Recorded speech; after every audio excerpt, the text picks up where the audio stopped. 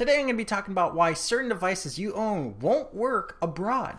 But first, I'm Steve, this is TQA Weekly, and what is a country-specific device implementation? Well, unless you've traveled around the world, you might not know that your laptop, phone, tablet, and other electronics may or may not work as intended in many other countries. You are already aware of different power standards, but there are also standards for other kinds of technologies, including your wireless spectrum, not just limited to Wi-Fi, but also cellular technology, as well as other technologies that are baked into the phone that are not necessarily legal in other places. So while there are reasons for this, good being debatable, we're not necessarily sure on whether the reason for it being allowed or not allowed is good, there are laws and regulations in every single country that dictate how each device is supposed to be manufactured and used in each country. If we start off with just a simple thing for people to understand, your Wi-Fi. Well, most Wi-Fi in North America ranges from channel 1 to 11. Now that would be great for everybody. So basically somebody from Japan can come over to North America with their device and connect to the Wi-Fi, no problem. The thing is that an American or a Canadian going over to Japan might find hotspots are unavailable because our hardware is not designed to go beyond channel 11.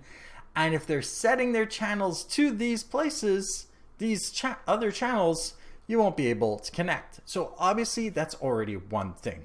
Your cellular antenna. Now, most phones should work abroad regardless. However, some older phones might not be designed to work abroad, but are more specifically designed to work in the country they were sold in. So you might find yourself being unable to connect to any cellular tower because your phone simply doesn't operate in those international frequencies, which is another thing that is regulated by local and state and federal laws in many different areas, as well as international law. There is also these patent and technology requirements and concerns to deal with.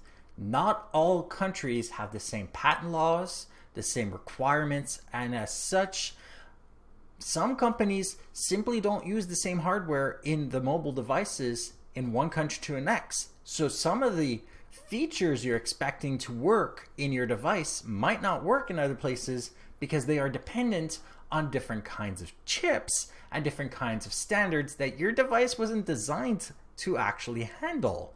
And this works in any direction whatsoever. So whether you're coming from Europe to over to Canada or from United States over to Japan or Australia or whatever, there is always going to be one thing about your device that is different from those of those places. And this is why you would find yourself having a less than ideal experience using your phones, tablets, laptops, and all that in other countries. The other detail to why your devices might not work or not be in existence in another country is related to international laws and sanctions that are also related to patents. You see, some countries are simply not allowed to be in possession of these devices, and therefore even the agreements for your device state as such that you are not allowed to export to or import to that place under any circumstance without prior permission from your country. And for that reason, some devices simply cannot work in other places, because they're not meant to work there, they're not allowed to work there, and they don't have the supporting technology to make it work anyway. So, if you ever plan on traveling, one detail you might want to look at before going anywhere is the detail of your electronics. Will they even work there? That's the first thing you need to figure out.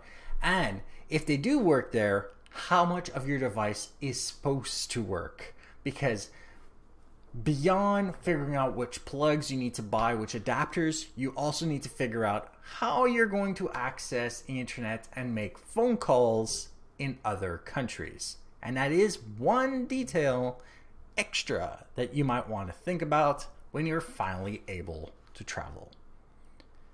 So, like this episode if you like it, dislike it if you didn't, share with those that you think can benefit from this, and don't forget to subscribe. And if you have any questions, comments, suggestions for topics, email me at ask@tqaweekly.com. Do it down below if you're on YouTube. You can always go to my website, tqaweekly.com, for things such as show notes on this episode, past others, and find other ways of subscribing, and also use the contact form to email me directly. And if you want to see me play video games, go to twitch.tv/zaxis1981, where I play 3 or more times a week. Thank you for watching, and goodbye.